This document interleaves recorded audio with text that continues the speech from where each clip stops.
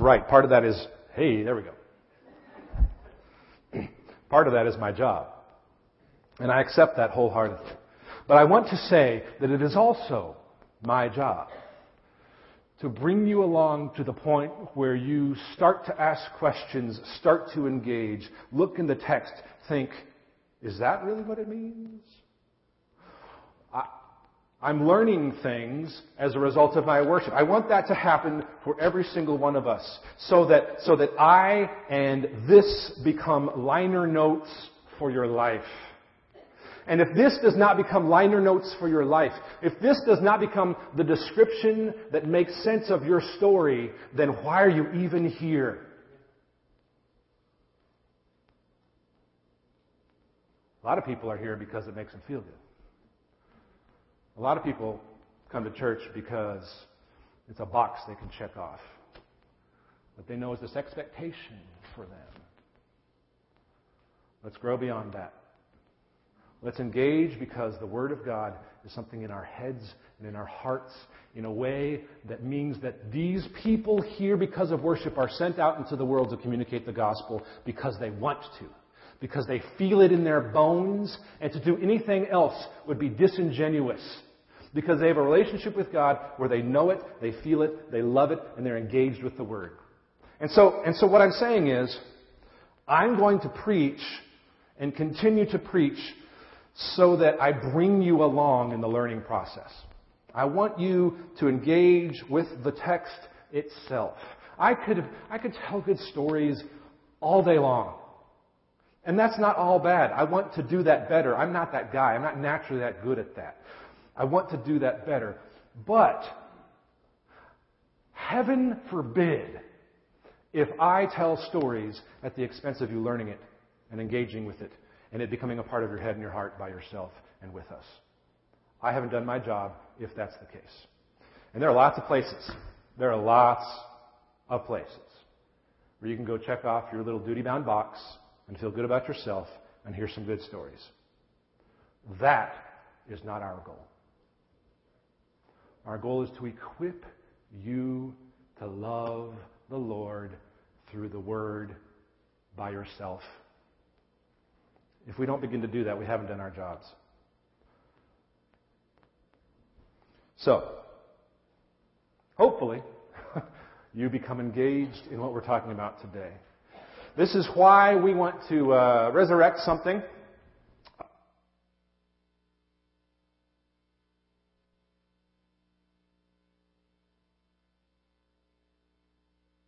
A number of months ago at the beginning of Genesis. So I want to do this at the beginning as we make a declaration of us being under the authority of the Word at the beginning of our preaching time today. Let's go ahead and hold up our Bibles and repeat this statement together in defiance of the cultural drift toward laziness. This is the written Word of God.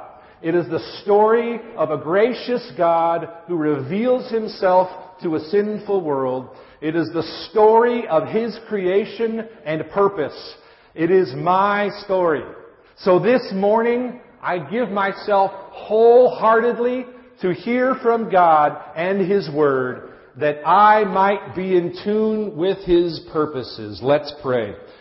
Father in heaven, it is our heart's desire to be engaged. You've given us words on a page that become alive in our lives, that become working words, that become living words as your Spirit shapes us through the process of growth into who you've called us to be.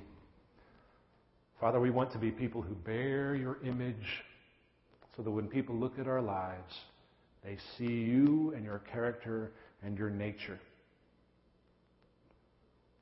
Increasingly make of us a body here where that is the goal, where your purposes are first, second, and third in our lives.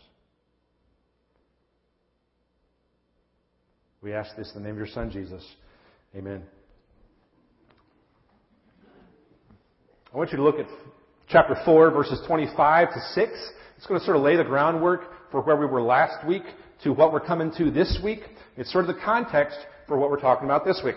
Verses 25 and 6, chapter 4. Adam knew his wife again, and she bore a son and called his name Seth. For she said, God has appointed for me, the word Seth means appointed, the name Seth means appointed. God has appointed for me another offspring instead of Abel, for Cain killed him. Now remember, when Adam and Eve started that birth process, God had just told them that one of their offspring was going to come and to redeem them, was going to come and crush the serpent's head. So they had this expectation. Eve might literally have had the expectation that she was bearing the person, the Savior, that her own offspring was going to be saving them. And so you can imagine what they felt like when one of their offspring killed another one of their offspring. So Cain kills Abel, and she thinks, something is not right. Where's this Redeemer? Where's this Savior? So she's excited and says, God has appointed for me another offspring instead of Abel, for Cain killed him. In other words, Seth is the Abel replacement. So to Seth also a son was born and called his name Enosh.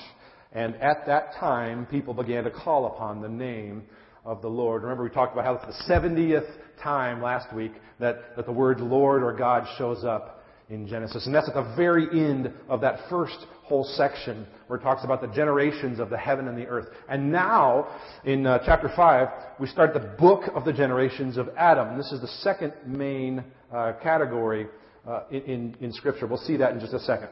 And what we're going to see in these first few verses, just the first couple of verses, is that there is a promise that is creation in His image and being blessed. That those two promises are what Moses is reminding the people about here, because this is a genealogy. This is just a family tree. Becomes the example, in contrast to last week, of the blessing of God. Last week, the family of Cain, that was the curse. That was an example of the curse falling upon those people. And the degeneration into sin, where sin became something that not just shameful, but a badge of honor. And that's what happened last week. So this week, we're talking about Adam through Seth and Seth's genealogy. So look at verses 1 and 2 here in chapter 5. These opening two verses sort of give an introduction, a title, and an intro. The title is that first phrase, verse 1. This is the book of the generations of Adam. That's the title to this section here. And that title is followed up by this description, 1b and 2. When God created man, He made him in the likeness of God. Male and female, He created them. And He blessed them and named them man when they were created. So we have the title, Book of Generations of Adam, and then the introduction of the whole genealogy. This sort of sets the tone for what's going on here. And there's a couple main features to tell you about here. Halfway through verse 1, it says, when God created man. And at the end of verse 2, it says, when they were created. It's the same kind of phrase that's used to sort of be bookends. For the nerds, it's called an inclusio. It's sort of like a parenthesis, and it's saying this part in between these two is important. And the important things are image, number 1, blessing, number 2. Image and blessing. We get the image idea in that first verse there where it says, when God created man, He made him in the likeness or image of God. Male and female, He created them. Now this harkens back to Genesis 1. And I want you to turn there for just a minute. Genesis 1, verses 26 through 28. We'll get to that in just a second here. I skipped something that I want to tell you about that first verse. So we'll come back to Genesis 1 in a second. In that first verse, it says the book of the generations of Adam. I'm going to show you a picture that tells us about the structure of Genesis. It tells us all about how Genesis is put together. In 10 different places, 11 or 12, depending on how you count it. In 10 different places,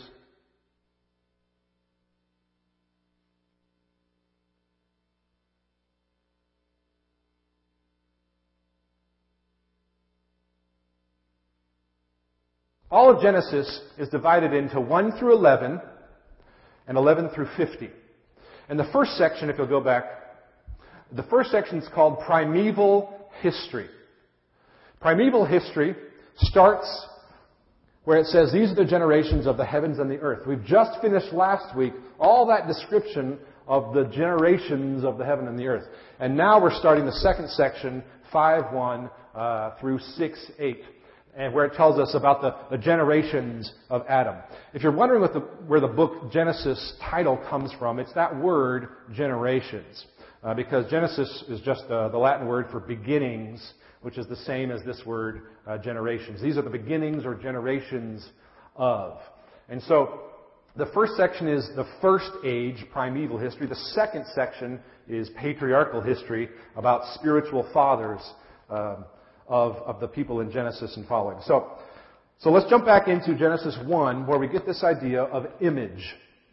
It says, let us, verse 1:26, let us, that's an example of the Trinity there, let us make man in our image. That word man is not like male.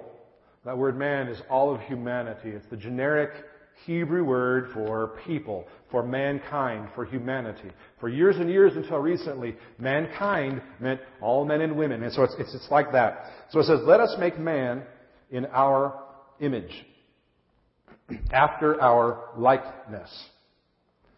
This is where we get the idea of the doctrine, the theology of the image of God. You maybe have heard the word imago Dei.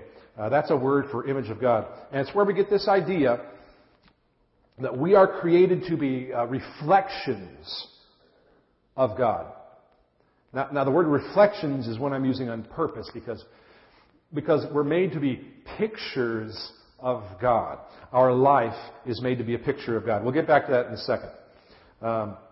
The other idea that Moses is picking up on from Genesis 5 here is from Genesis 1 is this idea of blessing. So we talked about the image, and then it says, let them have dominion over the fish of the sea, Verse 28, it says, be fruitful and multiply. So he's taking these two ideas of image and blessing from back in Genesis 1, and he's saying, remember those, because that's what this genealogy is about. And so back to Genesis 5, he's telling us that the genealogy of Seth and his family, these are people who are living out the image and the blessing of God as they were intended. The Sethites were living out the image and the blessing of God as they were intended. So, being an imager, a picturer of God, is something that is talked about as the very first job description for your existence. Very clearly, very simply, very plainly in Scripture, the very first thing that it says about who you are is that you are created to be a picturer, an imager, a reflection of God.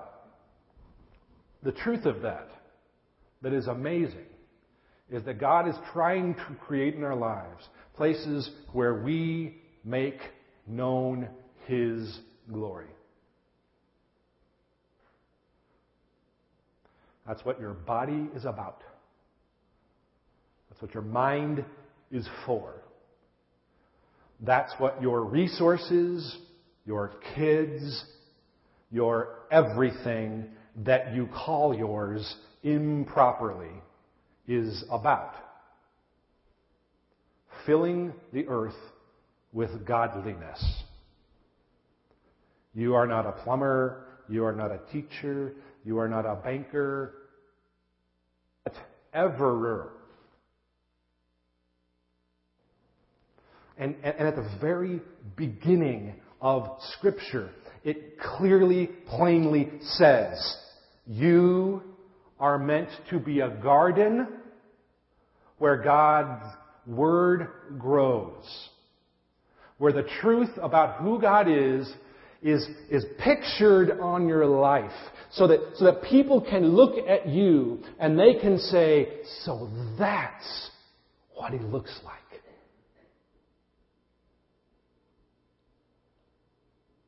Whatever your notions, for whatever reason, learned from whomever about why you were created, forget them. Because it's deception and lie to distract you from becoming someone who loves showing forth God's glory. Everything else is deceptive to make you think it's about you. As if your degree or your job or your anything is what you're supposed to be about. And it's amazing to me how our pictures are about us. We have really gotten this one backwards. How many of our lives are about picturing the goodness and the love and the mercy and the character and the nature of perfect, infinite, holy God? How many of our pictures are really yearbooks, snapshots of lives that are about building for ourselves kingdoms where we are filling the world with our glory?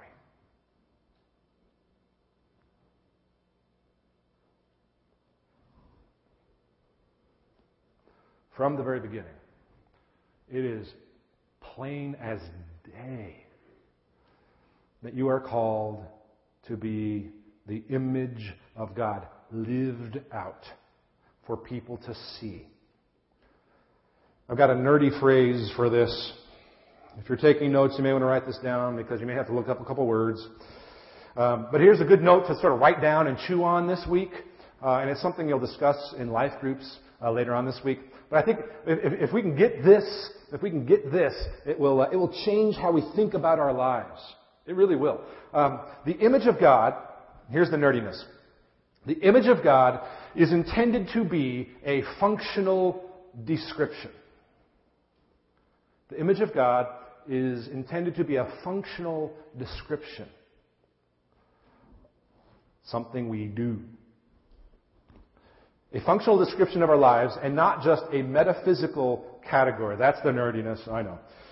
The image of God is intended to be a functional description and not just a metaphysical category. In other words, we are the image of God not just because we are something, but we bear the image of God when we do something, when we are behaving in a particular kind of way that shows forth His character and nature. When we become dramatic stories, when our lives start to teach and preach and show and make known godliness, then we are becoming imagers as we were intended.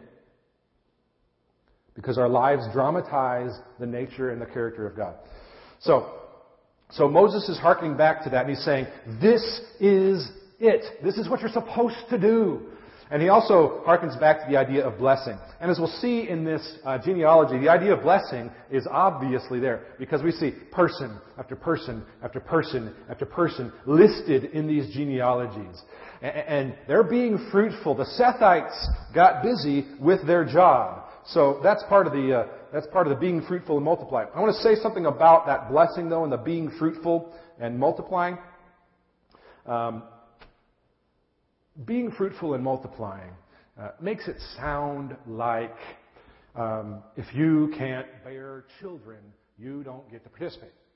It makes it sound like men don't really get to be as big a deal with the being fruitful and multiplying because we're not making babies. That, of course, is silly. The primary way to be people who make imagers of God may not be bearing children.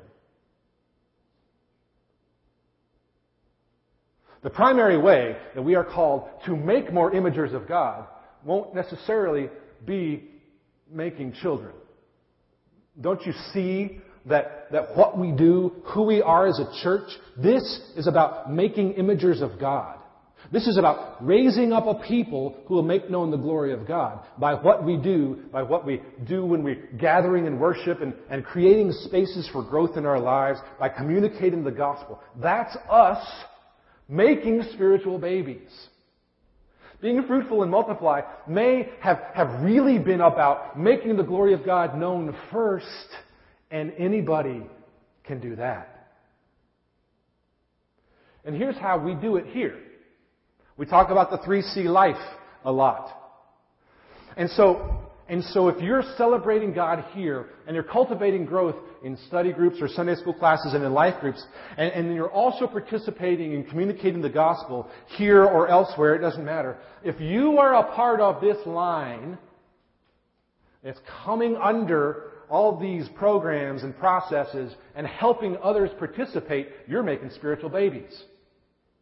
You are being fruitful and multiplying. The glory of God made known in you in somebody else. You get to make a disciple maker. That's why we have that as a part of our process. So that we can be people and a congregation that makes more people who love to display the glory of God. So it doesn't matter if you're single. It doesn't matter if you can't or haven't born children physically. Every single one of us was made and created for this purpose. So we all get to be a part of what God intended when He talks about image and blessing. Now in 3 through 32, there are a number of verses that sort of repeat a pattern that we're going to talk about quickly here. And I want us to see a couple things in this. One is that there's this problem of death. I mean, you can imagine God says, your offspring are going to bring redemption. And so they start bearing children. My offspring are beginning to die. There's this problem that they're having because they're beginning to see that death is still a consequence of their sin. So there are 10 sections that say when blank had lived blank years, he fathered blank and lived this long and had this many sons and daughters and lived to be this old, blah, blah, blah. It's the same exact kind of pattern throughout. And at the end it says, and he died. In fact, in the Hebrew, it says, this person lived this many years, had this many sons and daughters, yada, yada, and it says, comma, death. It doesn't really say, and he died. It just says, like when Seth had lived, he fathered Enos. All the days of Seth were death. It sort of punctuates the end of those statements with the word death. As if to say, but they're still suffering the effects of the fall, of their sin. So we see this going on in Scripture where there are times when it looks like there's no hope possible. Adam and Eve had just experienced that feeling of no hope. Their offspring that they thought was going to bring redemption was murdered. Feel hopeless there, obviously. So we see that pattern going on here where universal death creeps in. So follow along as we blitz through these names. We're going to note a couple of little things here, though, along the way. And especially we're going to note what the names mean. So we'll note what these names mean as we go through. Verse 3. I'm not going to read them all. I'm just going to kind of quickly go through. I'll read a few of them here and note a few things. But verse 3, when Adam had lived 130 years, he fathered a son in his own likeness, after his image. That's something that's exceptional about this. It's not in the other ones. It's in the thing about Adam. He fathered a son in his own image and named him Seth. The days of Adam were 800 years, had other sons and daughters. All the days were 930. And boom, he died. The word Adam means man. So on your worship outlines there, on the sermon outlines, you can write the word man next to Adam. The Hebrew is Adam, Adamah, and it means man. Next generation. When Seth had lived 105 years, he fathered Enosh. Seth lived another 803 years, had other sons and daughters. All his days were 912, and boom, he died. Seth means appointed. Appointed. If you're taking notes, we'll see some cool stuff later on here as you write down these names. Seth means appointed. Verse 9, when Enosh had lived 90 years, he fathered Kenan, lived another 815, had other sons and daughters. All the days were 905, and boom, he died. Enosh means mortal. Means mortal. It's from a root that means incurably dead, incurably mortal. No hope for that. Verse 12, when Kenan had lived 70 years, he fathered Mahalalel. Kenan lived another 840, had other sons and daughters. All his days were 910, and boom, he died. Enosh's son was named Kenan, which can mean sorrow or dirge. Sorrow is what we're going with.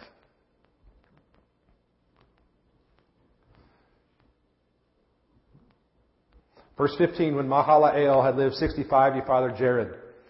Lived another 830, had other sons and daughters. All of his days were 895, and he died. Mahalalel. Kenan's son was Mahalalel, and that means blessed or praise. It means the blessed God. Mahalalel means the blessed God, if you're taking notes there.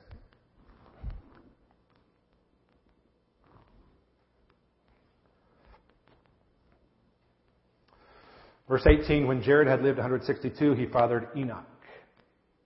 Jared lived after Enoch another 800 years and had other sons and daughters. All of his years were 962, and boom, he died. Mahalalel's son was named Jared, which means shall come down. Shall come down. Another difference in these genealogies shows up here in verses 21 to 24. In fact, 21 to 24 is not in this section of the outline in the sermon outline because it's an example of bright hope. We'll come back to that in a second, but for now, 21 through 24, when Enoch had lived 65, he fathered Methuselah. Enoch walked with God. That's different. It wasn't in the other ones. Enoch walked with God. After he fathered Methuselah 300 years, had other sons and daughters, all the days of him were 365. And it says it again, he walked with God, and he was not, for God took him. It doesn't say, and he died. It says, and he was not, for God took him. Enoch, obviously, is a type of Christ. Enoch is a type of a Redeemer. He's not the Redeemer, but he walked with God significantly enough that it doesn't say, and he died. It says, God took him. Verse 25, Enoch, his name means teaching. His name means teaching.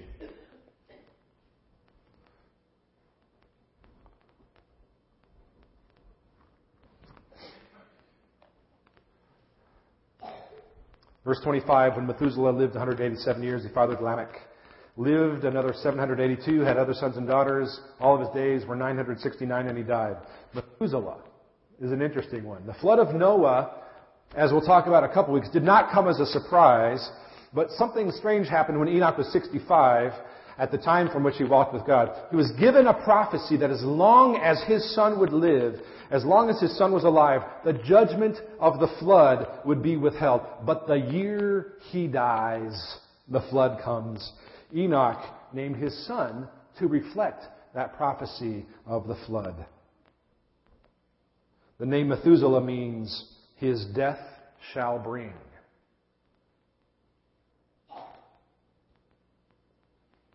And indeed, in the year that he died, his death brought the flood. Verse 28, when Lamech had lived 182 years, fathered a son, called his name Noah, saying, out of the ground that the Lord has cursed, this one shall bring us relief from our work and from the painful toil of our hands. Lamech lived after he fathered Noah 595 more and had sons and daughters. All the days were 777, and he died. Methuselah's son was named Lamech, a word meaning lamentation or lament. It suggests the idea of despair. So we're going to go with the despairing for Lamech's name.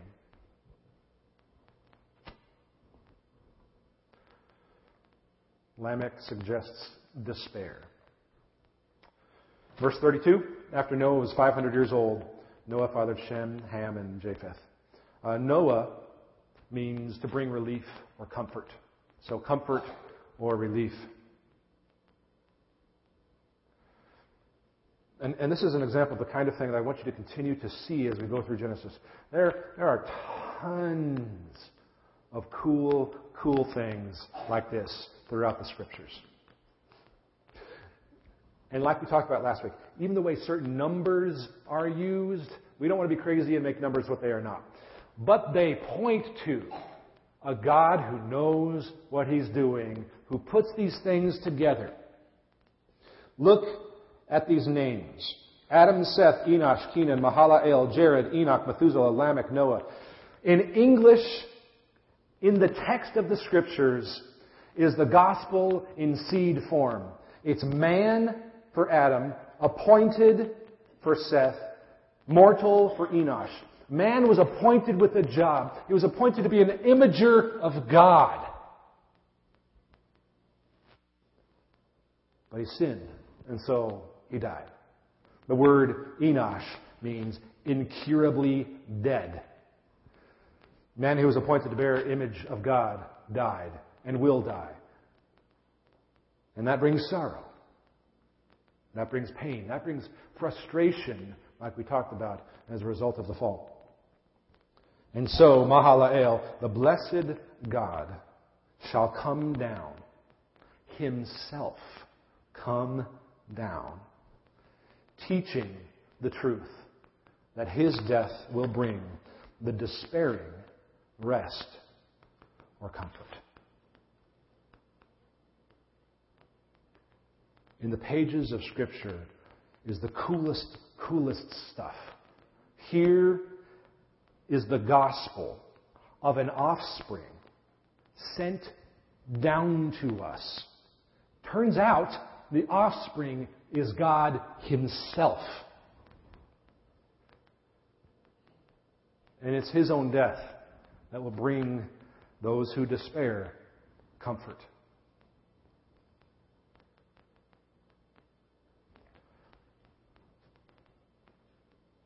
Look at Enoch for a second, 21 to 24. We'll close with this. It says this in verses 21 through 24, chapter 5. When Enoch had lived 65 years, he fathered Methuselah. Enoch walked with God. That phrase, walked with God, is only applied here in Genesis to Enoch and Noah. It describes a close, personal communion and intimacy with God.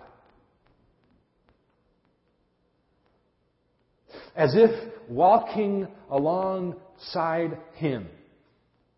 It is to be distinguished from other Old Testament phrases like walking before God, which is also used in Genesis, or walking after God, which is used in Deuteronomy. Those describe blameless, moral, and ethical conduct. But walking with God is far more intimate. In fact, the minor prophets later on in the Old Testament talk about walking with God to describe what it's like to go into that special Holy of Holies in the temple, in the sanctuary, where no one else got to go. Because the presence of God was there in a special way. And once a year, the high priest, the one chief high priest, got to go in and be with God.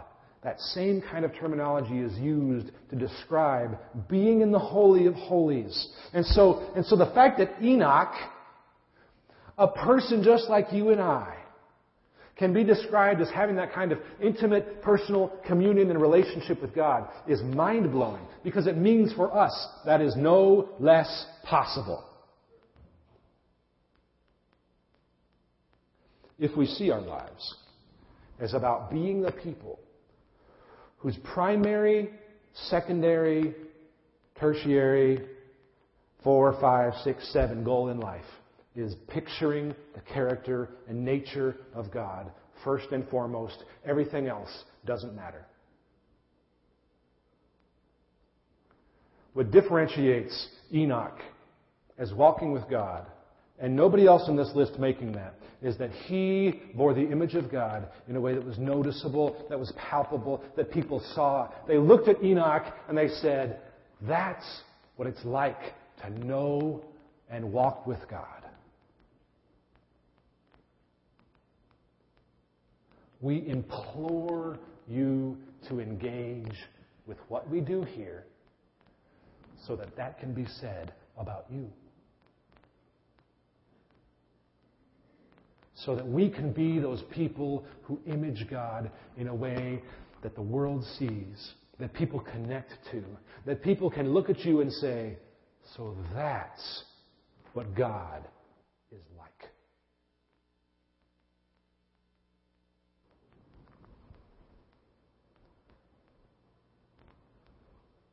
When you start to walk with the Lord like that, it is a step above mere living. It is what we were created to do in the first place.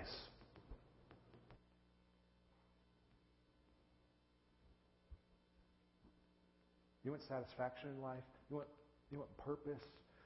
Do you want a sense that your life matters? And do what you were called to do in the first place.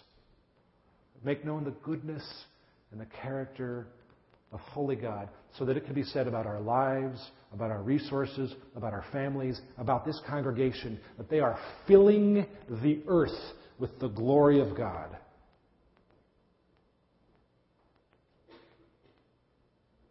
Let's pray.